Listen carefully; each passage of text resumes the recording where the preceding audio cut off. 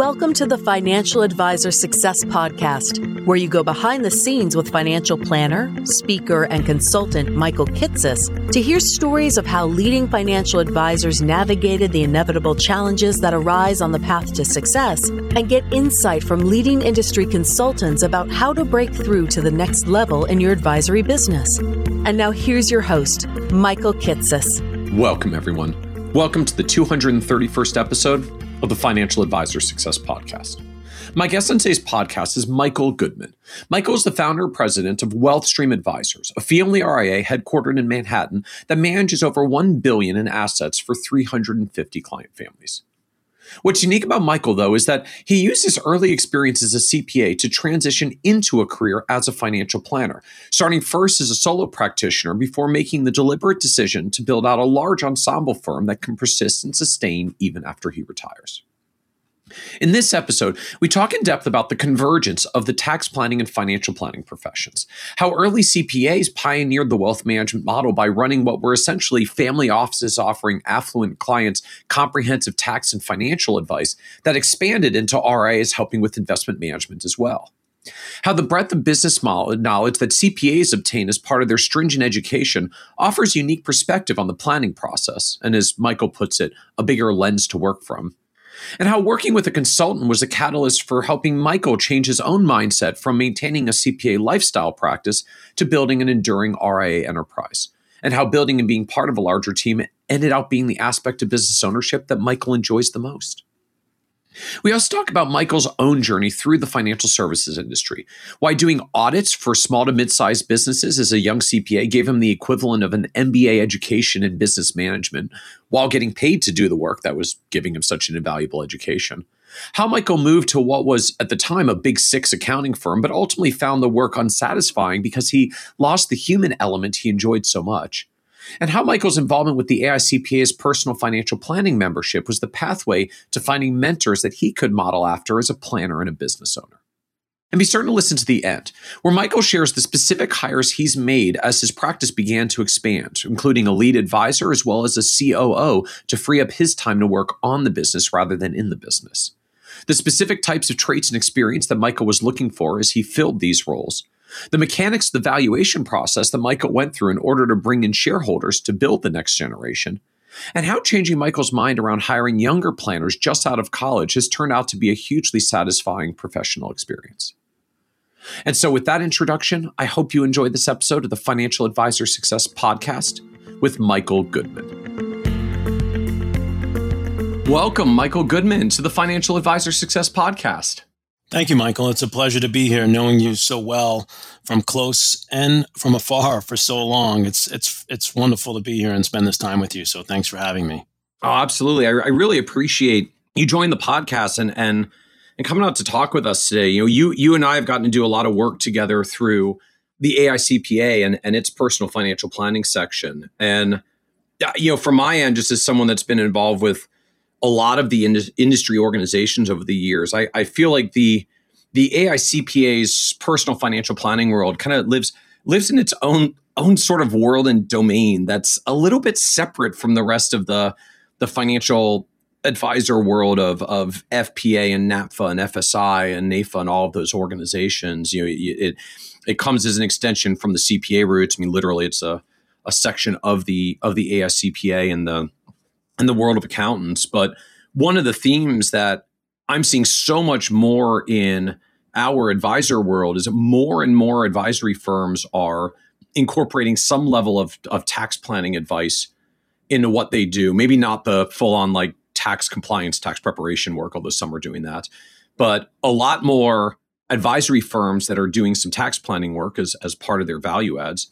And at the same time, I know the CPA world has had a lot of its own challenges, right? The rise of technology, the rise of large discount tax prep competitors. It put some pressures in the CPA world that's driving a lot of them to say, well, if you don't like all that tax preparation work and the brutal seasonality of tax preparation, have you ever considered financial planning and wealth management? And so I'm watching these two worlds that have not really overlapped that much over the years suddenly converging and overlapping with each other more and more. And I know you have very much lived that divide. Like, came up through the traditional accounting firm at, I was going to say Big Four, but I guess it was more than four back then, but through the big accounting firm world, came over into the financial planning world, have been in financial planning world for the better part of 20 years now. And so I thought it would be really interesting just to have this conversation about this convergence of the financial advice business, the tax planning and advice business. I know advisory firms are looking more and more at this of the growth into tax planning, but like, how does someone that's come from the CPA tax world look at the journey into the financial planning business? Yeah, well, it's definitely been a unique ride. And I think that the CPA community itself has a different lens to this for a couple of different reasons, perhaps. First and foremost, I think some early CPAs, maybe running what they didn't even know at the time, were kind of like small family offices in a way, where clients would go to their CPA as like their business advisor and their personal advisor. And CPAs would get involved in doing planning and didn't even know it was called financial planning back then. And so early on, there were a lot of CPAs that did this work, advised even on investments in some way without even knowing they were doing financial planning. And were some of the very early RIAs were CPAs, and they had their own community. They didn't know from or interact with some of the other lines or ways of broker dealers or other investment advisor organizations. Because they didn't come through this wasn't one from the roots of being investment managers. This was the roots of being the personal accountant for a family or a business owner that then morphed into giving accounting advice and tax advice and then business advice. And then I've got all this other wealth and what should I do with it? No, we can help you with that as well. And suddenly, accounting based work for some affluent people with a lot of complexity turned into they were actually giving a lot of advice and ended up spinning up RIAs to do it. Yeah, that's right. We actually like to say that CPAs have been doing financial planning for probably over a century. We just didn't know it was called financial planning. I feel like you've already thrown down the gauntlet. Like, you all you CFP folks celebrating your 50-year anniversary. Like, accountants have been doing this for 100 years. Yeah, I wouldn't necessarily say that, of course. I mean, we do joke that CPAs are uniquely qualified, but at the end of the day, the financial planning profession as itself has really become a much bigger group of people, and we're all commingling pretty well these days. You can look at most firms' websites. You'll see maybe some firms are a little more CPA-centric, but you'll see CPAs and CFPs in most of these places, even though it's not 100% like that. For the most part, you'll see a lot of that. Even if you look at some of the bigger accounting firms that have large wealth management practices, and there are a lot of CPAs sort of on the website, you'll see some non-CPAs that are hired to work in the wealth management side of the business. So I think we're seeing a slow convergence of the two in a way. I know a lot of very successful advisory firms that got going in the 80s and 90s that came very directly as spin-offs from the big accounting firms that were doing predominantly high-end financial planning for executives, because that was really where the market was. Today we have a lot of standalone firms that do investment management and consulting for executives as their niche, but back then it was very heavily in the big firms like Price Waterhouse, and a lot of advisors actually cut their teeth as CPAs doing what I think we would still very much recognize as financial planning today for executives as a particular focal point, as an offering for the accounting firm, and then said, actually, I just want to go do this on my own as an independent. I'd rather do it on my own than in the big accounting firm environment. And they spun off and launched their firms and built from there. That's right. There's some really big firms that have accumulated a substantive practice, merged and created even bigger companies in that way. I think some of the leading large firms in the country have some, if not all, of their roots in that angle. But what's I think important to point out is that tax planning in general has just become such a big part of financial planning. And CPAs, of course, have that natural part of their education, and many of them have worked on that side of the business. So I think we're always going to see that. But it is something that you don't have to be a CPA to necessarily learn. It's just the training and the sort of putting into the fire kind of an education and workload that is typical among CPAs does uniquely qualify them to work in that tax planning world. Well, and certainly in a realm where a lot of us in the financial planning world talk about trying to lift standards of care to be client-centric.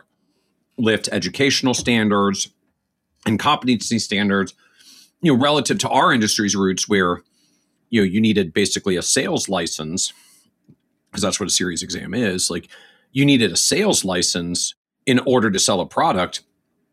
And it was all told a fairly low bar. If you want to be a CPA, like, you're talking undergraduate school, graduate degree, very rigorous CPA exam, years of work experience. Like, the path has always been a lot more stringent on the CPA side. I think the financial planning side is still catching up. And so to me, one of the things that's always struck me, and frankly, one of the reasons why I've always liked being involved with AICPA's financial planning section is, anybody in that room started with a graduate degree before they even ever set foot into an advice firm. And not to try to be like educational elitist around this or anything, but just it's a high bar. So you tend to get a pretty darn sharp bunch for anybody that comes to financial planning through the accounting world. Like, just that undergraduate degree plus graduate degree plus CPA exam is quite a vetting experience for the depth and knowledge of the people that tend to come into the business. They may still have to learn the financial planning side of the business, but have a lot of capabilities as they come to the table. And to me, that's part of what's making the crossover from accounting world to financial planning going so well for a lot of them is, they're bringing a lot to the table. Just have to kind of expand the knowledge skill set a little into, okay, financial planning is not quite the same as just doing tax returns and tax advice. Yeah, absolutely. I would agree. And part of that, all that education that you're referring to, includes learning a lot of other things.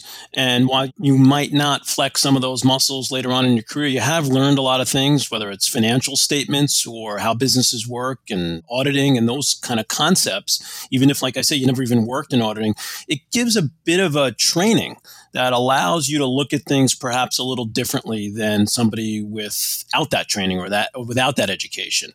When I go in and work with a client who is a business owner, there's sometimes language I'm using that I don't even realize that I got from my earlier days in accounting to ask some questions and understand how that affects them outside of the tax work that we're talking about. And even for clients that might not be business owners, but might be senior executives in a big company, the idea of asking them questions about their business unit and how they're working and how their careers might develop, I think that helps, does give you a bigger lens to work from.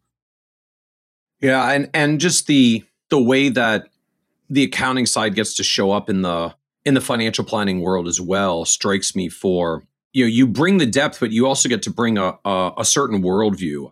One of the things I've long observed in the world of CPAs is just there's sort of two different mindsets I find for CPAs. Like, some accountants are really, really good at the accounting. And I mean that really literally, like accounting for things, that just backward looking view. We're going to account for every single thing that happens, right? They can be great accountants, fantastic auditors, do great work on tax compliance. And then there's another segment that just, at the end of the day, they like the forward looking more than the backward looking. They may be accountants, but they don't actually like accounting for things. They like the forward view, which is much more of as I view it, the planning side of the business.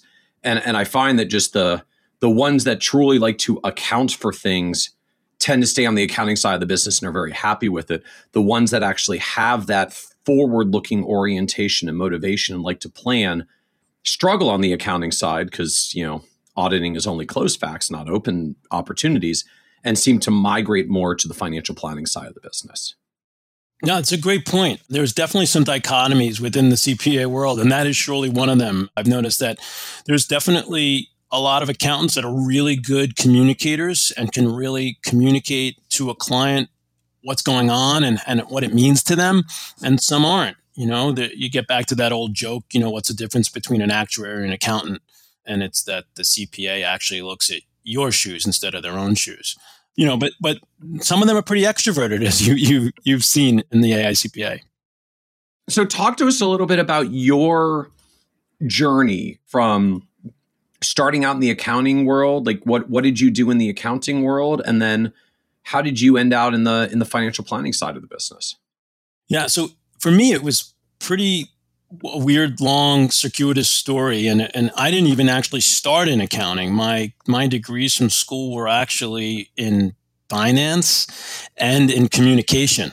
And when I graduated college, my first job actually was working at Bear Stearns, an investment bank at the time, in their quote operations training program. And the real irony is that one of my primary responsibilities in my first job was operating a DOS-based Advent system of portfolio accounting. Which, like good old Advent. Exactly, okay. Exactly. That was part of my job in the beginning. So, but long story short, I worked in finance for a couple of years and even tried my hand at an entrepreneurial stint before I decided to go back to school and or get another job. And when I was looking at the Help Wanted ads, which they actually had newspaper ads back then, I was looking at the jobs that I was interested in. They all said CPA or MBA preferred.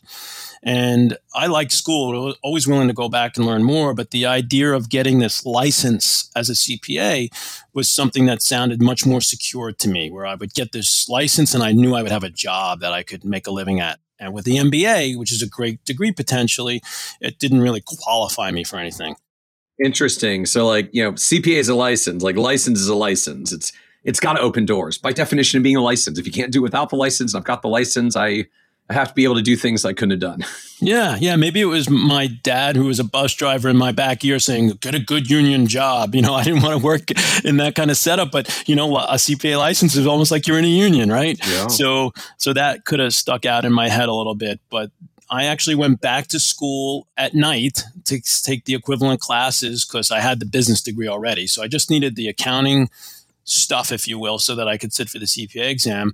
And I went and got a job at a mid-size accounting firm and started working there. And the mid-size firm was really great. I mean, I like to tout my Big Four experience at KPMG because that sounds great to people. But the mid-size firm, we would go out and do an audit and a review of a small business, and we would see how the business worked. And you would get to understand if they had inventory and how they had cost of goods sold and how the whole concept worked. But in a small or mid-sized firm, what's really cool is after you do the audit, you come back and then you have tax season and you would actually do the owner's tax returns from that business. So you really saw the whole flow through. And for me, what I realized in hindsight was that was the best education I could have ever gotten compared to an MBA. And I actually got paid as opposed to paying somebody for an MBA. I got paid to get that education. So it was really special to be able to have that sort of view going into businesses and being curious like that and learning. Very cool. So you've just made for anybody who's listening is thinking about like MBA versus CPA, you've definitely, I think, sold a few CPA licenses over the MBA here. Like, get your CPA, go do your few years of audit experience. You'll get the equivalent of an MBA education when you audit a bunch of small to mid-sized businesses. Yeah, that's right. And to this day, the CPA license is a well-respected credential.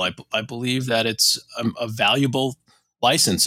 I believe that clients have told me over the years that's one of the reasons they've chosen me over a different advisor, because of that credential. So you wanted kind of the more secure business career opportunity. CPA is a license. You went for it. You did night school to finish the classes. I guess got through your CPA exam, went to work for a mid-sized accounting firm, started getting experience in the world of working with small to mid-sized businesses while you're doing audit work for them. So then what comes next? Yeah, so it's ironic that you talk about wanting that security, or I talk about it as well, because what comes next is anything but. So worked in that mid-sized firm for a couple of years. I wanted to see what the big boys were all about, the big accounting firm, if you will. And I went to KPMG and did that for a little while. What was the role or the path at KPMG? Like, what were you going there for or to do? Well, the job was on the audit side, and it was the total polar opposite of the experience that I was having at that mid-sized firm, where you really narrow into one thing and you work on that one thing for a really long time. Typical client engagement was, months at a time. In some cases, there were people that worked on one client pretty much all year round. And it just didn't allow for that sort of curiosity for me. It was way too much head down and doing the math and not enough getting to communicate with people and learning. And one of the things that probably pushed me out the most was, especially at a big firm like that, was that you have to work with people that at the end of the day, it's not theirs. Not that they're not nice, not that they don't want to do great work, but one of the cool things about our profession is we sit across the table from the owner every day, even though it's mostly on Zoom these days. And we work with somebody and we make an impact on their personal lives. And that was harder to do in a big firm, and it just kind of made me feel as less satisfied, even though it was lucrative. Is that because the firm itself was so large, or is that more a function of like the clientele that you were getting, meaning you're working with, I don't know, executives or senior managers at companies that themselves are so large, so you're so far removed from the end quote unquote owner, or you're in a publicly traded company where there's tens of thousands of owners as shareholders. And it was just like the difference between working with really big companies with diffuse ownership versus small businesses where like the owner's the owner. Yeah, that's right. That's right. In the mid-sized firm, we dealt with the owners, and that was pretty cool. And I contemplated going back to that, but the idea of working, more in something that I really found interest in was good. And while I was going through this path and having this, anecdotal experience, right? This was my experience. We all know that everybody goes through certain career paths, especially very early in life, and make some quick judgment calls. And maybe if I would have gone back to a mid-sized firm or something else, I would have found it just as rewarding. But all along, I was, reading not only at the AICPA, but as my membership gave me a lot of information, but also seeing other people and seeing this concept of the financial planning business being created and getting into it. Most of the people that I knew very early on in those areas coming out of school were basically either sort of, quote, stockbrokers back then, we're talking in the late 80s, or insurance salesmen. And not that there's anything wrong with that, but I knew not what I wanted to do. And then when I learned more about financial planning, that this concept existed where you could do a comprehensive plan and really understand what was going on in a client's total life and get into that became much more exciting to me. How did you find out about this? I mean, was there a particular thing or a path or a program or an organization? Like, just where did the awareness come from? Yeah, it came from a couple of different places. It definitely came from the AICPA. They were starting to offer more and more information around financial planning. I remember reading a CPE catalog one night and seeing that you could get like a certificate in financial planning, take a series of classes. And that started to really get me curious because I was always wanting to learn and explore more. I remember talking to people and learning about the concept. I think back then it was called IDS, financial IDS. Yeah, IDS, just as it was transitioning to American Express. Yep. Yeah, learning about that. And they did a plan. And so I learned more and more about how this worked. Knew somebody, sort of in the business, and basically, crazy as I say, quit my job at KPMG. My wife was pregnant with our first child at the time, and we had just bought our home, and I basically quit my job and started this financial planning business pretty much from scratch. I had a couple of clients. I don't remember the amount. Let's just call it like 20, maybe 25 tax returns that I was doing on the side, like every other CPA that's in their 20s, kind of doing some tax 20s and 30s, doing tax returns on the side. But for the most part, I really had no income at the time and just sort of started the business. Has anybody ever told you that's not actually recommended to go start your firm from scratch with no clients while your spouse is pregnant in a new home with a new mortgage? Yeah. Just for the record, that's probably not optimal financial planning advice. I would not recommend it to most. I'm a really, really, really lucky guy in that my wife was super supportive of what I was trying to do. My wife, ironically, also is a CPA, and we had met at that mid-sized firm that I was talking about. And we were doing some of those tax returns together at night after work. And, she was extremely supportive, and we said we would give it a try. And I think we both didn't realize how long it would take to get traction and to get started. And those early years were pretty brutal. They're very difficult times. So what was it that just made you like take this leap? Just you're at a good big accounting firm. You got in at KPMG. A lot of people never managed to get in and get a gig at a big accounting firm. Like you're there, it's at least good money, even if it's not the most fulfilling work. Like just what was the vision of what you wanted to do, and what led you to just say, I'm just like taking the leap and doing it? Yeah. So it's a hard thing to kind of put into words, and it's hard for me to know exactly how I was feeling in those days back then. I can tell you, while I was making more money than I ever thought I'd be able to make at that stage in my life, I really wasn't very happy doing what I was doing. It was not enjoyable. I wasn't getting that experience of working with people, which is so important to me. Is, I'm definitely a people person. And I had seen some different examples and models of how people were doing what they were doing, and knowing people that were successful, even if it was not in my exact business. I read a lot, even if I was just reading Business Week and learning about business. And I just felt, even though this sounds counterintuitive, I don't really view myself as an entrepreneur. It's just, this is what I kind of wanted to do. And I said, I'm just going to go try and do it. And I probably thought it was going to be a lot easier than it was. I knew a lot of CPAs, had this little, I had some success building my tax prep business, and I thought it would just be okay. It'll come slow, but it'll accumulate. And also, it wasn't like I just woke up one day and quit. My wife and I talked about it for quite a while. We were pretty conservative and careful about our own finances. She was still working, although of course she was pregnant. We didn't know whether or not she'd be able to continue working afterwards, but we saved up a fair amount of money, and we said we would give it a try. And that's sort of what we did.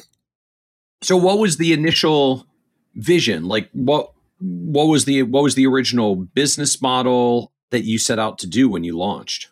The initial vision was, I got licensed. I didn't know what an RIA was really that much at the time. I got licensed to do, my Series 7 and life insurance license at the time. And the original plan was kind of, I'm going to do this financial plan for you. You'll pay me up front a fee to do your plan. And then I will do all this work, do all this planning to get all the steps of financial planning, just like we've all been trained to do, and walk you through where you need to go and how to get there. And usually somewhere involved at the end was some sort of either existing investments or savings plan, and that I would now make these recommendations and they would invest with me. And if they needed insurance, 99% of the time back then, of course, it was just term insurance, but I would help them with term insurance and or disability if they were looking to do that. And that's how I got started. That kind of changed all pretty quickly, but that's how I got started. And for the first couple of years, I struggled. It was hard. I got some clients, I got some business. As soon as I started to make some money, I realized I needed to spend more money to either buy more technology, or back then it was different kind of technology, but, whether it was something to help me, do my business, or to do some marketing or whatever. So the profits weren't exactly robust. And then, I'm trying to think now, about 5 years into it, almost by happenstance, I wound up on a phone call with a recruiter that was trying to get me, cold called me to try to get me to go work for doing a traditional accounting job. They didn't know what I did. I'm literally hanging up the phone saying, no, I don't, that's not what I do. That's not what I want to do. And they're like, no, wait, I know. And so I started continuing the conversation, and they were explaining that they were representing an accounting firm that wanted to start a wealth management practice. And I was like, okay, I'll listen, and the idea of using my background as a CPA to now go into an accounting firm potentially and start up an entity that would be a wealth management division was interesting to me and opened up a whole new thought process for me. Also, at the same time, I was kind of slowly moving my business very far away from sort of a commission business into a fee-based business already. I was still with the independent broker-dealer, but I was not doing much of the upfront work anymore. I was really moving into more of an AUM-based model at that point in time, and really looking at the broker-dealer more as a service solution than it was sort of a product solution. So I started talking to accounting firms, and from really big firms where they just wanted me to come in and they would pay me a mind-boggling salary, all the way down to a 1 or 2 person firm where, we'll just build this together kind of a thing. And ultimately, I settled on a smallish, mid-sized firm where we would create a new entity and I would be partners with the accounting firm. I would bring my existing business in, and the theory was that they were going to refer a lot of business to me and we would grow this new business together, of which I was a partner in. Interesting. So you made the decision, like, I'm basically going to fold my separate business into an existing mid-sized accounting firm that wants to launch this. I get equity in the accounting division. I guess you get to become partner, make partner at the mid-sized accounting firm, and then you get to go and build the business under the accounting firm umbrella, where they, in theory at least, have all the tax client leads to do the cross referrals. That's right. And one of the coolest things about that was I was able to negotiate what is known in the partnership world as a guaranteed payment to partner. So I remember, it was a pretty long and sort of, how these negotiations go. You hope it's going to work out. I was pretty young and naive at the time. And I remember we signed that partnership agreement. And I remember, looking at my wife and saying, okay, I know I'm going to make at least this for a while. It's going to be okay. And we were pretty happy about that. And I earnestly went to work. I liked a lot. I liked the people that I partnered with. The managing partner at the time and I got along really well. He was a bit of a mentor to me at the time and still is. And he's a great guy. And I was really excited and I worked really hard. And we can talk about for a little bit, as you know, there's a lot of gold in them there hills of these accounting firms. But getting that gold out is a whole nother project. And it is difficult to get buy-in from all the partners to let them let go of some of those relationships and to let you come in, even though we all got along really well. And, I had an office on the partner row wall and they treated me really well and gave me that respect. It was still just something that was a little foreign to a lot of them and uncomfortable. And then you get a little deeper in and you find that, there's not perfect harmony in a partnership all the time. And some people come and some people go. And that's part of the reason why it's also difficult to get to some of that business. I want to come back to that a lot more in a moment and just understand how that blending went. But talk to me a little bit more first about just, so how long had you been on your own in broker-dealer world before you actually made this transition? Like, how long were you running out there on your own before you got to the point where you were going to do this fold-in transaction? Yeah, it's approximately 5 years. Okay. 4 or 5 years, yep. So just where did the business stand after 5 years? Like, just give us some context for how well was this going, or how brutal was it getting started on your own at the time? Like, where did the business actually stand by this point? Well, at that point, I probably had somewhere around 30, 35 million in AUM, and it was going okay. It was, I felt like, in year 3.5 to year 4, a lot of the seeds that I had laid and a lot of the work that I had done, I started to really be able to get some referrals and some traction. And if you look at the graph, if you will, the line started to move up a little bit, and the trajectory was looking good. But still, at the same time, I felt like I would be able to multiply that trajectory substantially and give myself a little more security. Now, my second child was born at this point, and I wanted to make sure that I would move along that line. So that's when I joined into that accounting firm. And where did it stand? So it sounds like you were getting a lot more momentum in the last year or two of the first 5-year journey. Like, what did the first 3 years look like then? A lot of meetings that didn't go too far. I was a very enthusiastic, energetic guy, and I was trying to talk to pretty much anybody and everybody. And I didn't really understand a lot about practice management yet at that point. I always joke that the first sort of portion of my practice was a combination of survival and education. I've kind of delineated different stages in my career, and I view that one by far as survival and education and learning, because I had to make a lot of mistakes in order to learn, just being willing to try to get whatever I could from a business standpoint and not being very selective, if you will. So it was a lot of time spent spinning wheels and learning what worked and what didn't work. Was there some point where you said, like, I think this is going to work? I mean, was there some crossover when when you go from the, like, what have I done for myself after the first, 6 months or 12 months or 2 years, to the, like, okay, I think we're going to make it. It's not where I want it to be, but I think we're going to make it. I thought I was going to be okay, probably, but I didn't feel secure until I signed that contract with the accounting firm. I did believe that I was going to make it, but the security didn't come until that point. And then even bigger security, which we'll get into in a minute, I guess, when I left that accounting firm and hit certain benchmarks and really felt like I was going to be okay.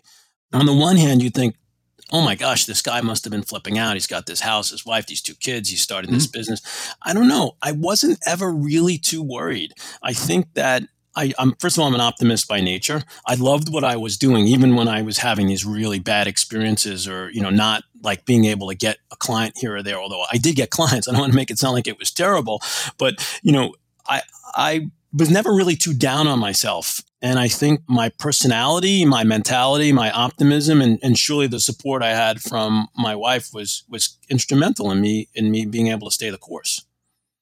So you make this decision to fold in the accounting firm. You'll get checks a little bit more of that security box, since you got the guaranteed payment to partner, which suddenly brings a lot more stability to the situation. What happens then is you just start trying to build with the accounting business. I mean, it sounds like the model and the vision was, I'm going to get all these business opportunities because the partners are going to refer me the clients that they're already working with. So did it work? Did it not work? Like, what happened? Yeah, it worked a little. Worked a little. There were 1 or 2 partners, maybe 3 tops, that sort of really saw what I was trying to do and felt good about it, and felt good about bringing me in to meet with some of their clients. And I was able to get some good business. And I would say that some of the clients that they referred to me, most of the clients that they referred to me, were bigger than I would have been able to get on my own at that point, for sure. Okay. And, some of them were wonderful clients, and I think I did a great job, and it was really wonderful. It was more like a trickle than a flow. And what was also interesting at the same time is the convergence of my experience, the convergence of my network, the convergence of my tenure in the profession, just even learning how to communicate better what I was doing. Because you have to realize I didn't have an apprenticeship of much. I basically jumped in the pool in the deep end. So it took a little while to get my sea legs, if you will. I started going to conferences, AICPA, and not just on a national level, but even locally. The New York State Society of CPAs were where I met initially some of the people that helped me out, and some of the people that I'm still friends with today. And so the convergence of all these things that were happening, and I guess also the trust and confidence in other people that I had some legs in the business, my own contacts really started to germinate and really started to come into fruition at that time. So the business started to really hit that trajectory that I was hoping for when I joined that accounting firm. But what was interesting is the overwhelming majority were from my own sources. So was it like you finally started getting the momentum when you got to the accounting firm, not from the accounting firm? That's right. So like, how far in were you at this point? I mean, is it just like add another year or two? You had been going 5 years on your own. Now you're another year or two in. So you're 6 or 7 years in, and you start really seeing some of the momentum pick up? Yes, that's right. And I would say, and I want to overemphasize, even though I already said this, it was a convergence of a lot of different things. And it did really start to pick up pretty aggressively about that time, about a year or two into the accounting firm.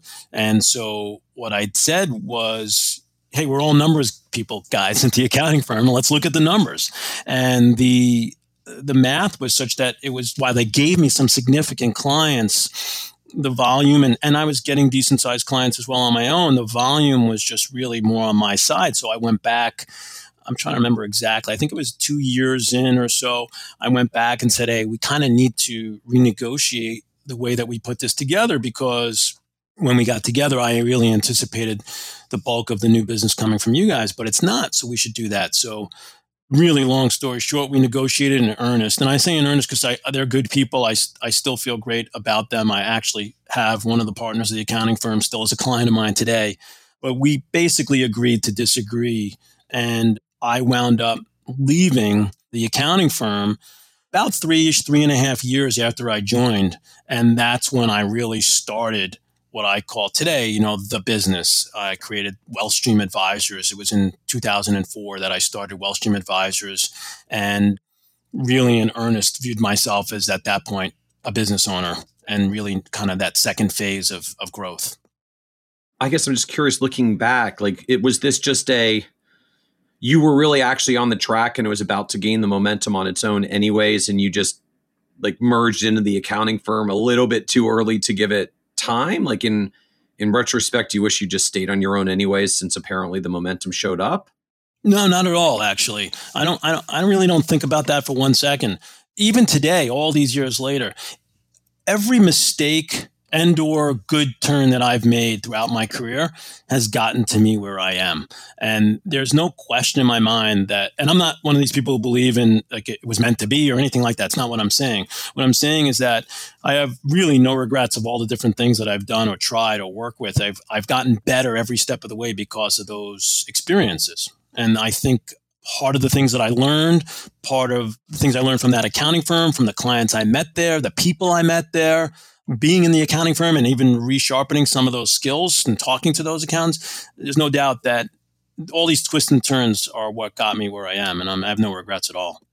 So 2004, you break off from the accounting firm, kind of start the business, or I guess restart the business on your own, right? You had it for 5 years. It was folded in for 3 years. Now you're back out again on your own with the business. So what was the structure at that point? Did you go back into the broker-dealer world? Did you cross over into the RIA world? Did you bring it back together some other way? How did it actually move forward at this point? Yeah, so I was still with the broker-dealer, the independent broker-dealer, while I was with the accounting firm, but I was really becoming more and more enlightened to the RIA space. And also, this is around the time that I started to get really active at the AICPA and really start getting some incredible mentors and some incredible, generous people that were willing to show me how they do their business and the ideas of running their practices, not only from a practice management standpoint, but even from a service delivery. And I was already in this sort of transition mode when I was at the accounting firm of moving away from the broker-dealer. Okay.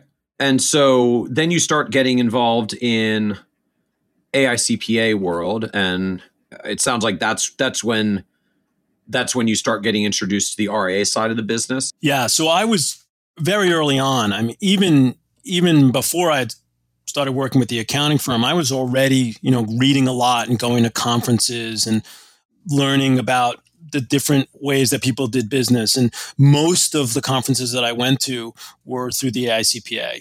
And I got really lucky. I tried to get involved pretty early on. Some people took me in and introduced me to a lot of people. And I started to, two things sort of happened for me at the same time. One was I got to the committee to plan the AICPA Personal Financial Planning Conference. So I was on that committee, and then also got into a study group of people at the time. The study group was called the All-Star Financial Study Group. And this group of people were just incredibly generous and warm to me and really took me under their wing. And they had been in business for many years. And they let me into this study group when they knew I didn't have a lot to offer. And they would, we would talk and learn. They let me into their offices. They would show me how they did things. And most of those people were RIAs. And I sort of saw that as the model that I wanted to replicate. Interesting. So it was the volunteerism and involvement in the professional association group that was kind of the pathway to finding mentors, models, people to learn other ideas of how to do the business.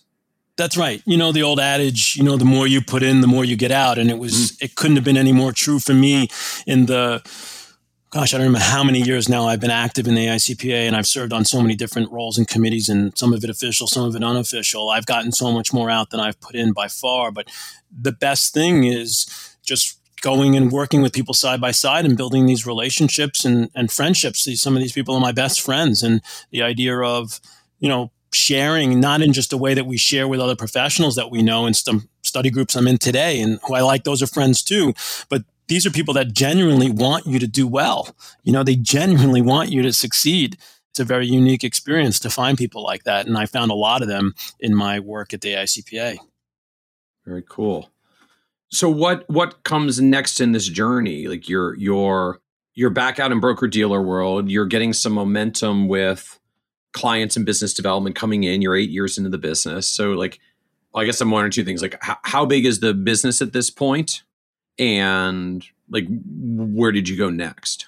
Yeah. So when I left the accounting firm and started Wellstream Advisors, I'm trying to remember the exact AUM that I had when I left there. And I can't remember the exact amount, but it was somewhere in let's call it the 60 to 75 range, and business was going well. I started that firm. I moved out of the accounting, got my own office space, signed the lease, brought 2 people with me, and business started to, go pretty well. And I started to grow. And remember, I explained that first stage was sort of that education survival. And to me, the second stage was now building what I called then a nice lifestyle practice. The business grew. I remember I hit 100 million at some point shortly thereafter, and, trying to figure out, okay, what happens next? And I was still doing the same thing, but it was really primarily me and some great people that were with me, but they were really just helping me do my business. It was, that way.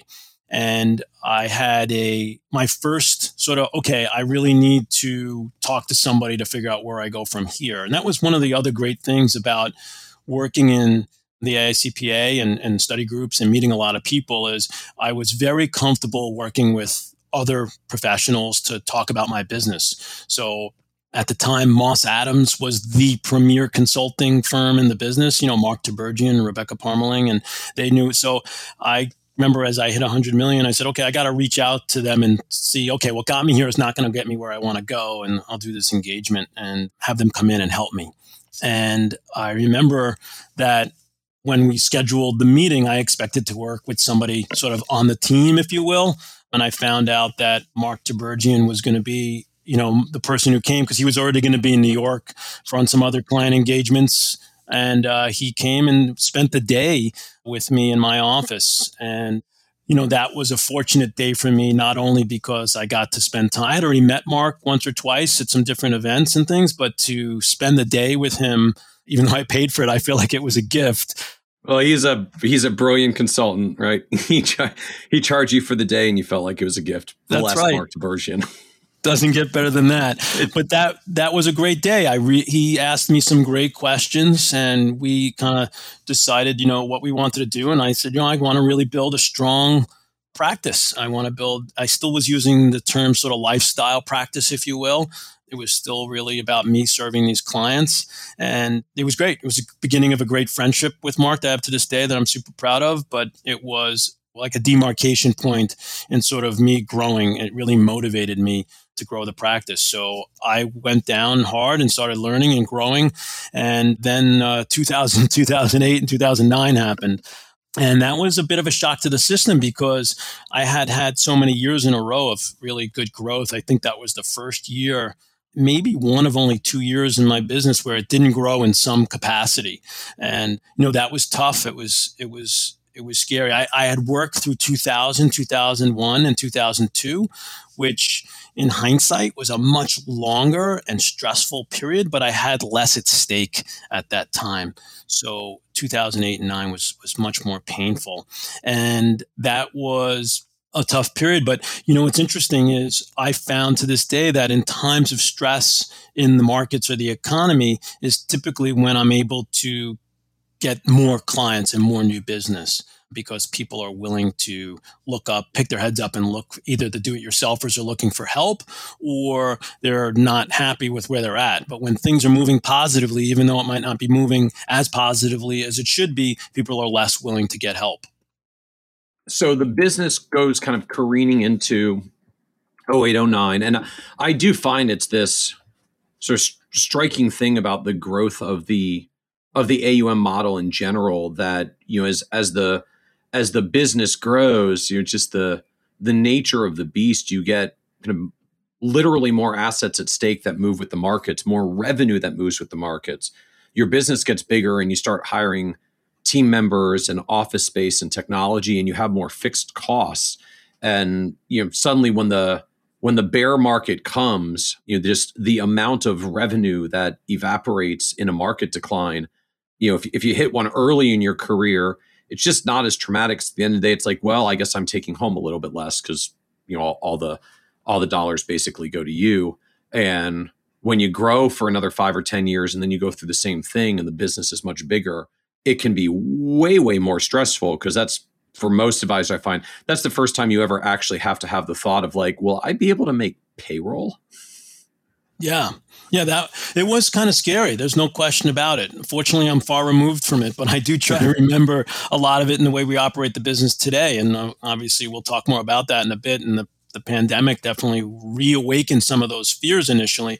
But I got through that, right? It was a tough period. It was stressful as could be, of course, stressful for everybody. And I think even more stressful in New York City, because New York City is such a financial services town, and it was a financial services kind of meltdown. Yeah, you were at the epicenter. Exactly. But as I said, I wound up kind of growing the business out of that. Not right away by any stretch, but as the market started to come back, I was getting a lot of referrals, and the business started growing. And now I found myself in a different decision point. I basically had to make a decision of, okay, am I going to just stay here with this nice lifestyle practice where I actually am really feeling very, relatively very secure, like we were talking about earlier, or am I going to grow? And what is that going to look like? So what was the size of the practice at that point? Probably somewhere around 150 to 200 and change. I'm trying to remember exactly, but I'd say around 200 million. Let's just go with that, right around there. And how big was the team at that point?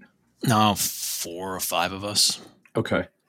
So, really good practice, really good money, but at this capacity threshold. I guess, do you even remember how many clients it would have been then? I mean, I know that's a long time ago, but like, if only by average client size. I mean, was this like 200 clients that had $1 million each kind of business, or like 60 multi-millionaires? No. So it was probably around 125 clients, 135, somewhere in that range. I remember I always had early on a very, very broad range of clients, because as I was explaining, in the early years, I wasn't very discerning on who I would work with. And I also got some really big clients because of my knowledge around the CPA, and I would meet with people and they would talk to me, and they would see that I understood business, and I was able to bring on some big clients kind of early on as well. So I had a very diverse client base, kind of still almost as we do today, pretty big spread between the biggest and smallest clients. This period forced me to do it. And I look back, and it's one of the few times I think I was at that stage of the game, at least, was probably the beginning of me being much more intentional about what I'm going to do from here. Because it seemed like a lot of the decisions that I made in the business and sort of how I would do things was sort of, I definitely wouldn't use the word haphazard, but more like, you're just pounding the pavement, and then you come to a fork in the road. And as one of my good friends says, you just take it. And that's kind of what I was doing probably early on, which is why I said it was a lot of education.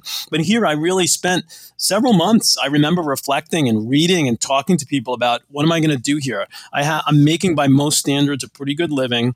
I have a nice practice. I like my clients. They like me, but I'm still fairly young, I like to think. And what am I going to do from this point forward? I remember making this decision that I said, I'm going to grow. I'm going to build a firm. I'm going to move away from this lifestyle practice. I'm going to take some risk. I'm going to really try to build out a firm and grow. And I did that. I spent some time, building again. I wound up at this time around I'm trying to remember the year this is now, but I remember right around the time I hit 250 million again. I look back and I called Mark at that point. Of course, Mark was at Pershing now. And I said, who should I work with? And we talked about a bunch of different people I could work with. But I ultimately hired two of the ex-Moss Adams people, Eliza DePardo and Dan and Veen, and FA Insight. And they came to the office, and we built out a business plan to build out a firm. And that's what we did. I started hiring more people to move myself out of the primary clients so that I could grow and get more clients, and started trying to hire more people at not only at an advisor level, but also at a lower level to support them taking on some of the existing clients and allowing me to grow the business more rapidly. So really, I want to understand more of this transition. What was it that led you to make a decision that said, this lifestyle practice is going great, and I'm making good money, and I don't want to do this anymore. I don't want to stick with this anymore. Like, just what led to the change? Well, there was probably a lot of different things, but I think there were two things that probably pushed me over the edge. One is I always loved the idea of business and just frankly being in business, and the idea that I could be more in business, if you will. I could create more of a business to enjoy and be a part of and help grow and design. Although I don't know if I used that thinking back then. I'm sort of, as I reflect on it, these are the things that are coming to me. Excited me. It just excited me to be able to grow and to do that. Obviously didn't know if I would be able to be successful. And then I think the other thought was I didn't want to ever look back and say I didn't try. I didn't try to do that because I didn't have any idea how things would turn out, both in the economy or in my ability to grow. I was good at talking to clients, but I didn't know if I would be good as a manager or growing, and I didn't know what was around the corner. So I didn't want to ever look back and say I couldn't. I would say, though, in hindsight, the best thing about growing the business by far has been the team and growing the team.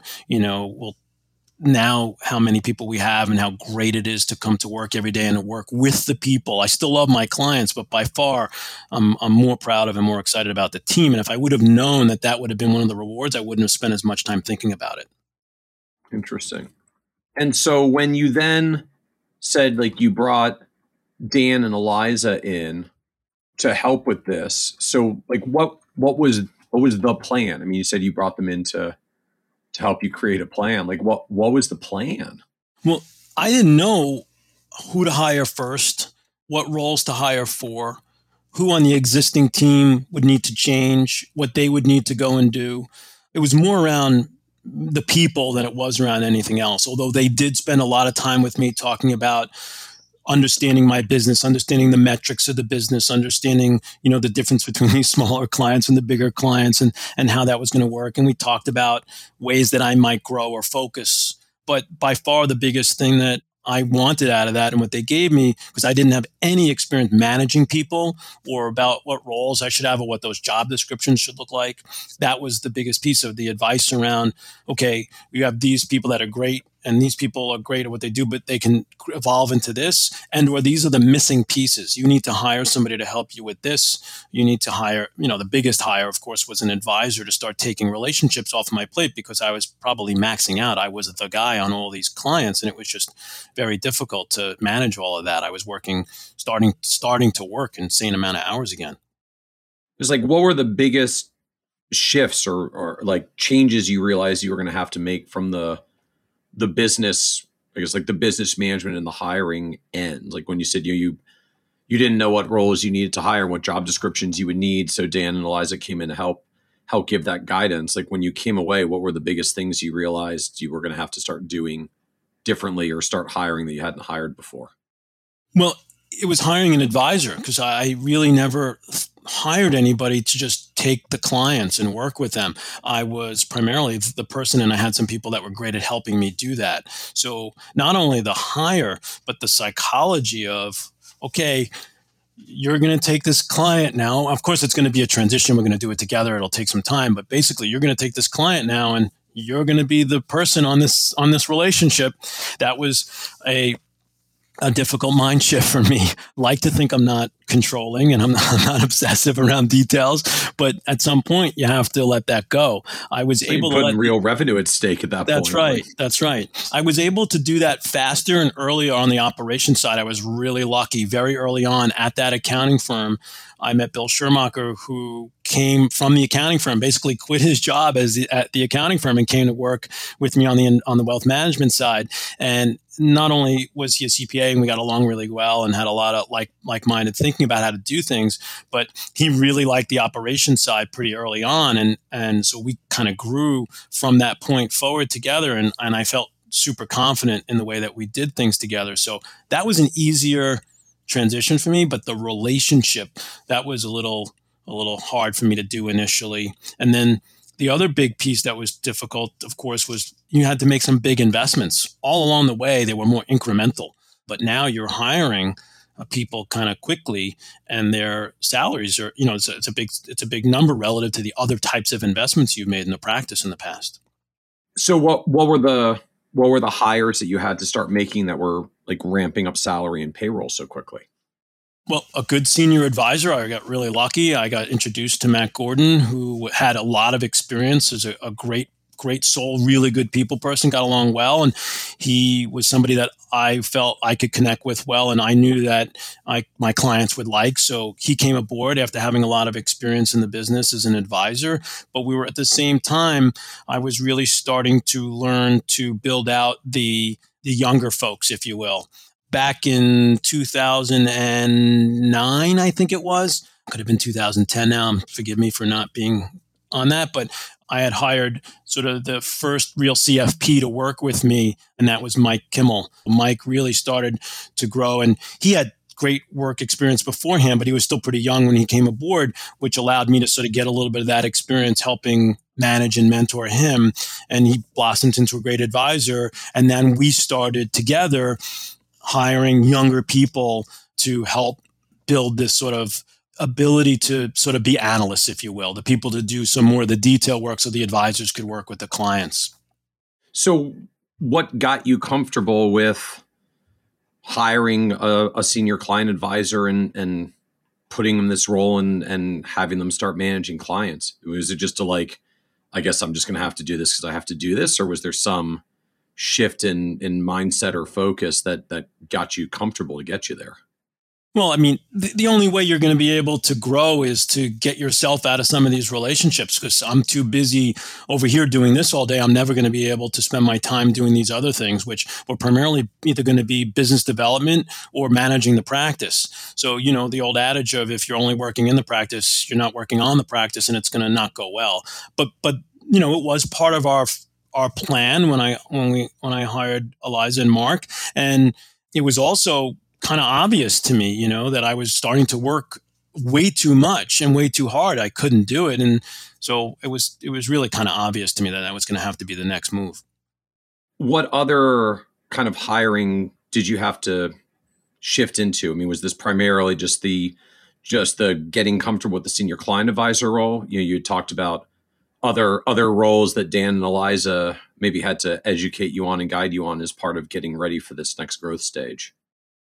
Yeah, well, initially it was more about clients and servicing the clients. So we started, growing pretty well at that point. Business was going well, markets were going well. I was now in the business for quite a while and really had a good network of referral sources and other clients that wanted to refer business to us. And we weren't doing really any substantive marketing at that point, other than just, being out there. I'm one of those people that have been networking since he's 8 years old. He just didn't know it was called networking. So I had a lot of contacts, a lot of CPAs that would refer business to me that I knew, as well as just people in business. So the business was really growing at that point. And that's, when we really started to become a firm, and we just basically kept hiring along the way to meet that need. And we were just growing. It was pretty much like a 4 or 5 year growth spurt that we had where we brought those people on. And the growth spurt is like the people got you to the growth spurt, or just the growth spurt happened as the people came? So thank goodness. Just how did that line up? Well, it's a chicken or the egg thing. I don't know if I would have been able to spend as much time on business development and working my network if I didn't have those people. So it's a little bit of both, right? And knowing that, there's nothing like a big expense to hustle you out there to get some new business or to build. But, I don't want to also make it sound like I'm some sort of sales machine, because I don't think I am.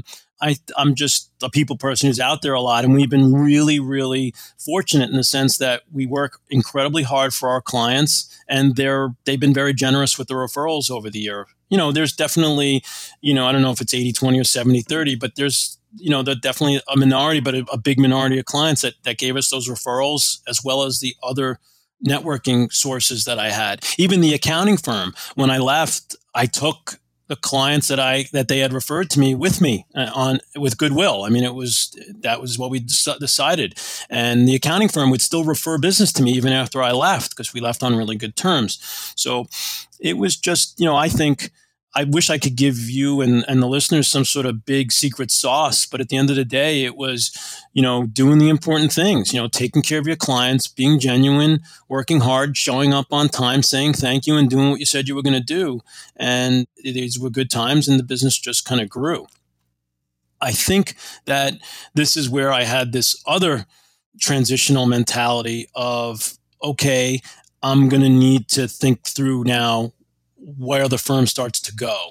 And also, I had read a lot about succession planning. I was still, and am still fairly young, and was thinking, but, I need to be careful in how I do this. And I always wanted partners.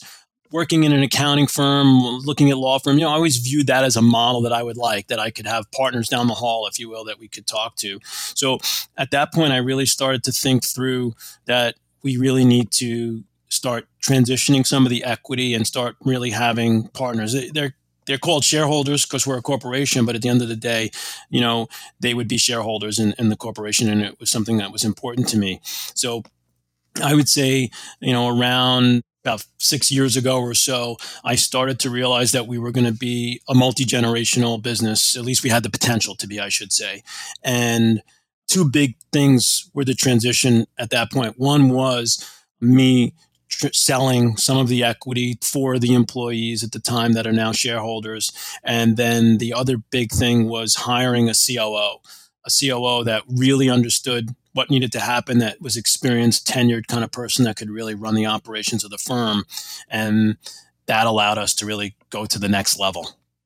So how did the structure of selling equity to next generation advisors work? Like, just what's the structure? What's the arrangement? Is this, do they buy in? Do they get the equity? Are you, externally valuing it? Are you internally valuing it? How did that work? Yep. So we went out and hired a third party to value the business. It was really important to me to do an external valuation, and basically had that person, I presented their valuation to these folks, some of which were my generation. They weren't necessarily the second generation yet. Some were, some weren't. So then they bought in at the valuation that external party created. Who did you use for the valuation? For that first valuation, we used David DeVoe, DeVoe & Company. So you do an external valuation, and it's just, here's the valuation. The external guy says so. It is what it is. Like, here's the valuation. If you guys want to buy in, you get share percentages of this. Yeah, but we lifted up the curtain and gave them a lot more than that. They didn't just see the valuation. They got to see, how the valuation was created, what the cash flows of the business were, the P&L for the prior years, and sort of what the projected ones were and why. You did give them access to all the business financials as they're evaluating it. Yeah, that's right. I gave them the valuation report, which included all that information. I think, if I remember correctly, I'm trying to remember or not, I think David even did like a 1-hour presentation as to sort of, how this all comes about to them. But the gist is they were able to see the numbers from the prior years and sort of what we were projecting going forward and what the assumptions were. And were you structuring like discounts for being employees already or for being minority shareholders? Were there like adjustments to it, or just straight percentages off the reported value? Basically, straight percentages off the reported value. I did not give any discounts for minority ownership or anything like that. And there was probably two reasons for that. Primarily, I felt like it's a good investment. I didn't feel like I needed to give a discount. I didn't think that was necessarily appropriate.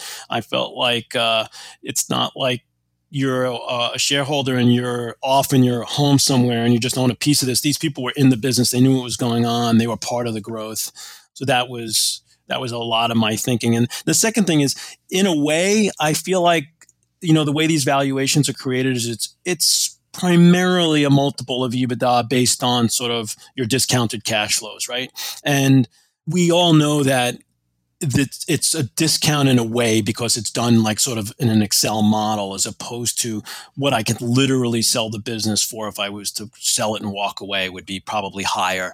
Not that I had any interest in doing that in any way, but so in my own mind, you weren't listing it out there for every PE firm strategic acquirer to take a swing at it who may have paid a premium for any number of cost synergies or otherwise that isn't embedded in an internal valuation in the first place. Yeah, that's right. That's right. And I'm sure some of that marketplace is clearly reflected in the valuation. That's how the valuer is coming up with the multiples to some degree. But those Excel spreadsheets, and I thought we used some pretty reasonable assumptions. I told them that the goal of why we were doing this, we weren't doing this to market the business for sale. We were doing this to do a more traditional cash flow model. So we would come up with a valuation that would make sense. So it was what I would say a fair evaluation as opposed to, we're going to sell this business to the highest bidder. And even when we did our second tranche of selling equity in 2020, the market was so frothy. Even the same thing, we did an Excel-based model of this is kind of what the projected cash flows are. Interesting. And from the financing, and I know one of the classic challenges and worries for doing internal succession plans for employees is just do they even have the cash or the cash flow to be able to do the deal? So how did you handle it from the financing perspective? Is this seller financed or bank financed or some other arrangement? Yeah, so it worked out pretty well. First of all, this wasn't like, hey, you got to I'm going to do this and you got 30 days to decide. In classic Michael Goodman fashion, I talk about what I'm going to do for a fair amount of time before I actually do it. And that's probably some self-psychology going on there. But they knew it was coming, so I'm assuming some people were accumulating. I probably was talking about it for 2 years before it actually happened, maybe even longer. So people were accumulating or saving. And it turned out that some people were able to write those checks and some people were not. And I seller financed for the people that were not, just as I did, again, this second time to bring in some new shareholders in 2020. Okay. So you seller financed the folks that needed some financing arrangement. That's right. That's right. Which just means they get whatever's 5 or 7 years or longer to pay you back for the purchase. Yeah, we worked out some terms that made sense for the few people that needed it. I was pretty flexible. Also, keep in mind that I'm not selling enormous chunks. I sold 10% the first time and another 10% and spread over a bunch of people. So I'm making it sort of tolerable for them, but it's not a big deal to do that for them. So I'm happy to accommodate that and make them feel good about it. And then help us understand the COO role. Like what was that? What was that role?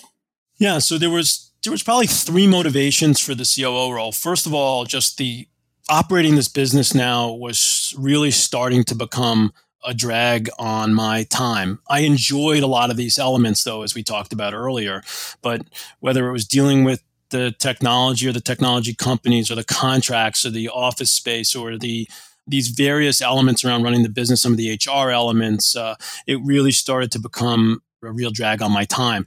Even just some simple stuff all the way down to participating in a benchmark study and gathering the accounting information to do that. I was really finding myself day to day way caught up in some of those things. Also, the compliance side of the business, we were growing and compliance was becoming a bigger and bigger challenge. We had more and more people.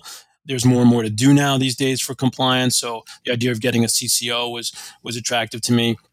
And then also I had really always wanted to do some M&A, and the first opportunity to come into my hand to do just fell into my lap, and I really enjoyed the experience, and I wanted to do more M&A. That was not going to be our primary growth, but I was pretty well networked in the profession from the various things that I've done over the years, knew a lot of people, and I wanted to be able to do some of that. And the idea of bringing in a COO to help me take on some of these management responsibilities that were frankly probably could be done better by somebody who that was their focus, the compliance and then the support around that was a really important thing to me at that point. And so how do you find a COO? Yeah, so that was hard. It was hard also because as I sit here today and describe it, it's easier than as I was, figuring it all out. I spoke to a lot of people that were in firms that were COOs or that had firms where they're COOs and what are the reasons and such. And it, it was really hard to come into contact with people. Ultimately, I think I might have even reached out to a recruiter at one point to help me with that. But I got introduced to a couple of really nice and interesting people, and ultimately met Aaron Towell, who had lots of experience working in the hedge fund industry as a COO, CFO, and CCO. So he kind of knew a lot of that. At first I was like, I really want somebody with some RIA experience, really knows, but he had enough knowledge around the compliance stuff through the ADV process and all of those things. And I kind of liked that he wasn't from the RIA world in a way. He came with a lot of fresh ideas. He was very energetic and curious and wanted to really get deep into our business. He's even gone as far as to get his CFP now. He really wanted to be in a wealth management practice. This was something he was actually looking for. And I liked the idea that he was going to come with a different lens. And he fit in really well and was able to do all these things, and probably many of them better than I could have done if I kept doing them. And so what does the business look like today? What is WealthStream as it stands today? WealthStream as it stands today is a $1 billion plus firm. We work with about 350 families. We're actually onboarding 2 people in the next couple of weeks. We'll be about 22 people by the end of May. 10 of those people are sort of advisors working directly with clients. We'll have 4 analysts that are sort of supporting those advisors and growing. About 6 people in ops or / management. We're having a great time. We really, as I said earlier, the coolest thing that's happened over all these years is when I get on, now these Zoom calls that we do fairly regularly, and I look at the team, and it's just, I'm looking around all the different faces, and I'm so excited that every one of them are on the team, and we have a great organization, and we do great work. So what surprised you the most about building your own advisory business?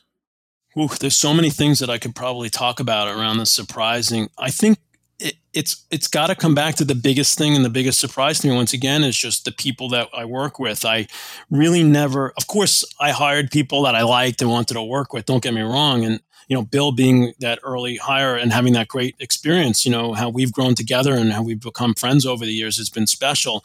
But I never, in those early years, never thought about there'll be a whole team of Bills, a whole team of people that I really like and I'm happy I work with. And there's a little bit of me that's frankly super surprised that from this time that I quit my job, 25 years ago to start the business, that now we have all these people that, at the risk of sounding immodest or arrogant, I don't mean to, but that wouldn't be all together if I didn't do that. And that's probably the biggest surprise, the idea of that. And also early on, I was very resistant to sort of hiring people out of school or younger people because I myself changed jobs so many times trying to figure out what I wanted to do. And I was hesitant to make that investment.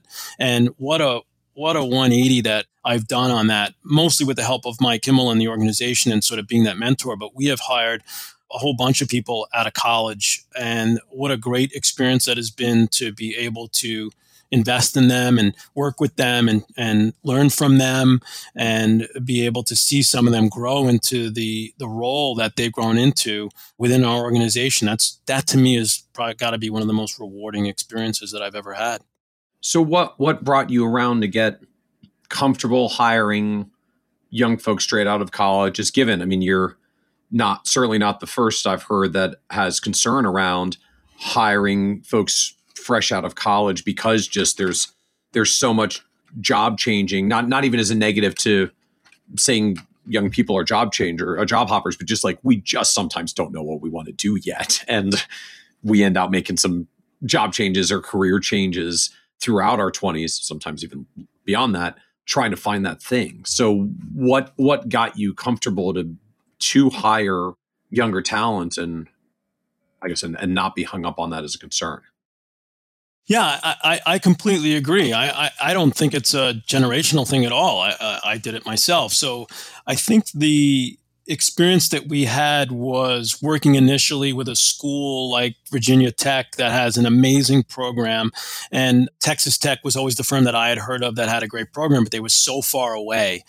Once we got to learn and know more about Texas Tech and learn about Professor Clark and Litton that work there and what an amazing job they do educating their students. We actually went down there, spent the day, we sat in on a class and really got to see and started having an intern program and hiring from there. That opened up the floodgates for us to feel comfortable with that. And now, while we always look to recruit people from financial planning programs, we've hired people out of just general business or finance or other degrees because of the confidence we've built in recruiting those folks. So what was the low point for you on this journey? The low point for me was no point. I mean, there are a lot of low points, I guess you could say. I don't look back, though, and say there were any days where, this was the worst day of my career. There were some low points, probably when, you lose your first big client that you thought you were going to work with forever.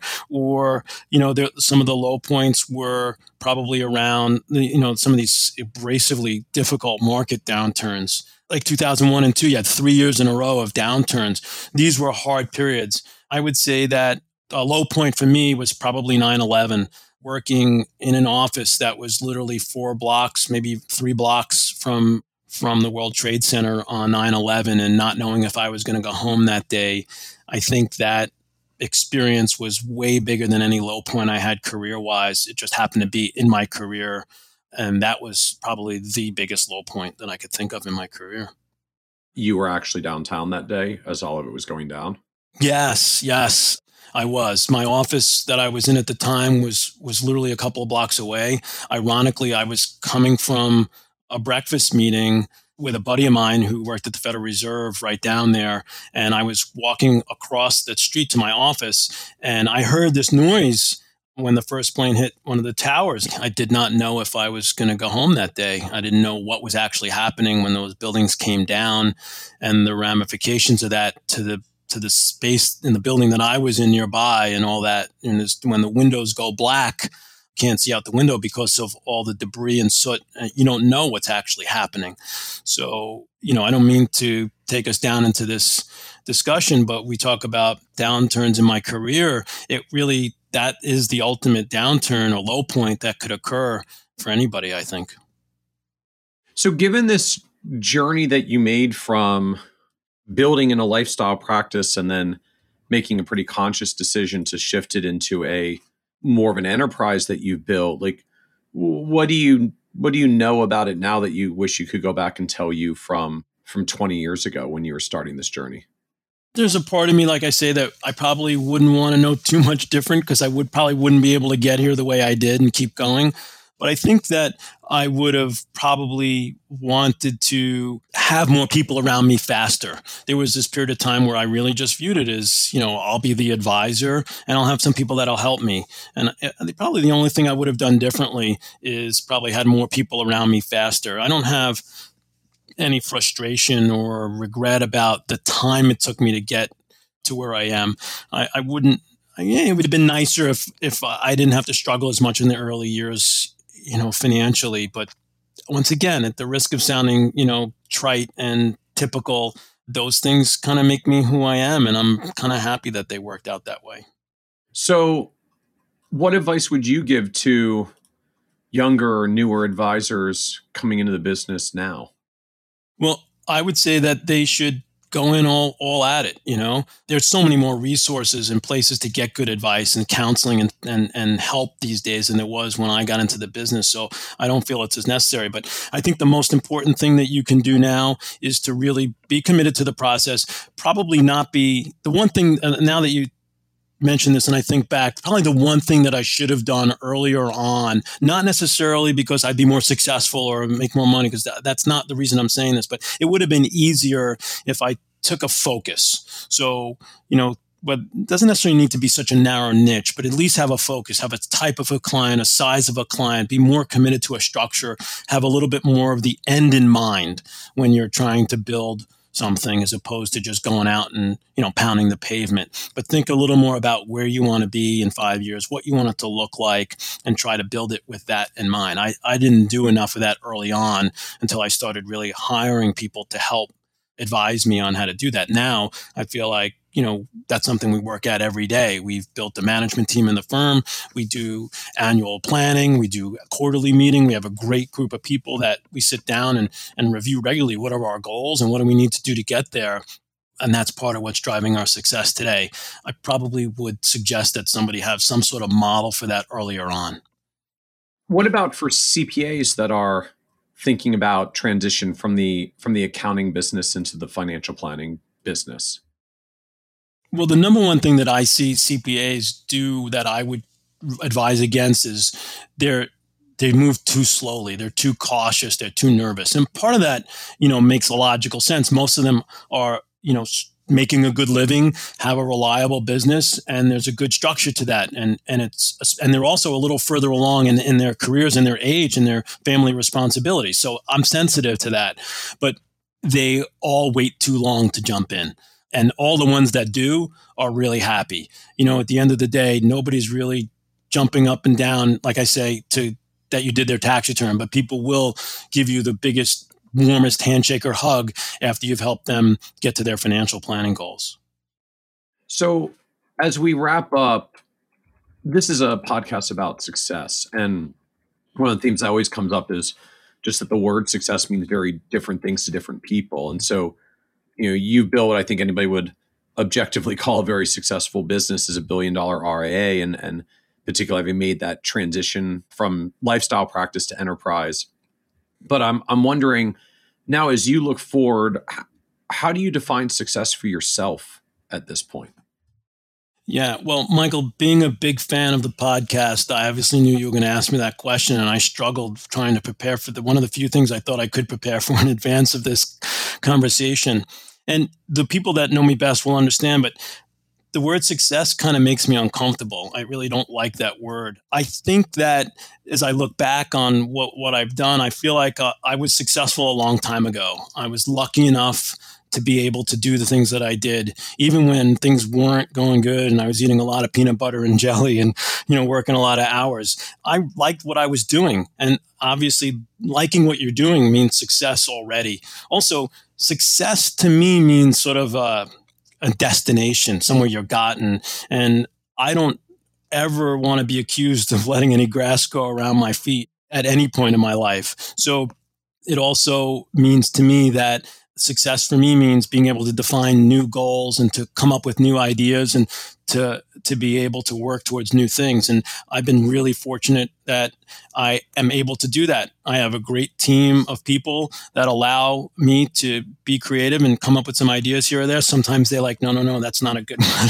But most of the time they're very supportive. And the idea of being able to work towards new goals is by far the most successful thing I'll ever be able to do. Very cool. Very cool. So what comes next for you? If you can't let the grass growing, you always got to be working towards new goals. Yeah. So, building this multi-generational firm, we have G2 is doing great. I'm super excited about that. They're shareholders now. We have 7 other shareholders in the firm, and I'm super excited about their potential as leaders of the firm in the future. They impress me all the time, not only about what a great job they do taking care of their clients and what great advisors they are, but how they are great teammates and how they mentor now G3.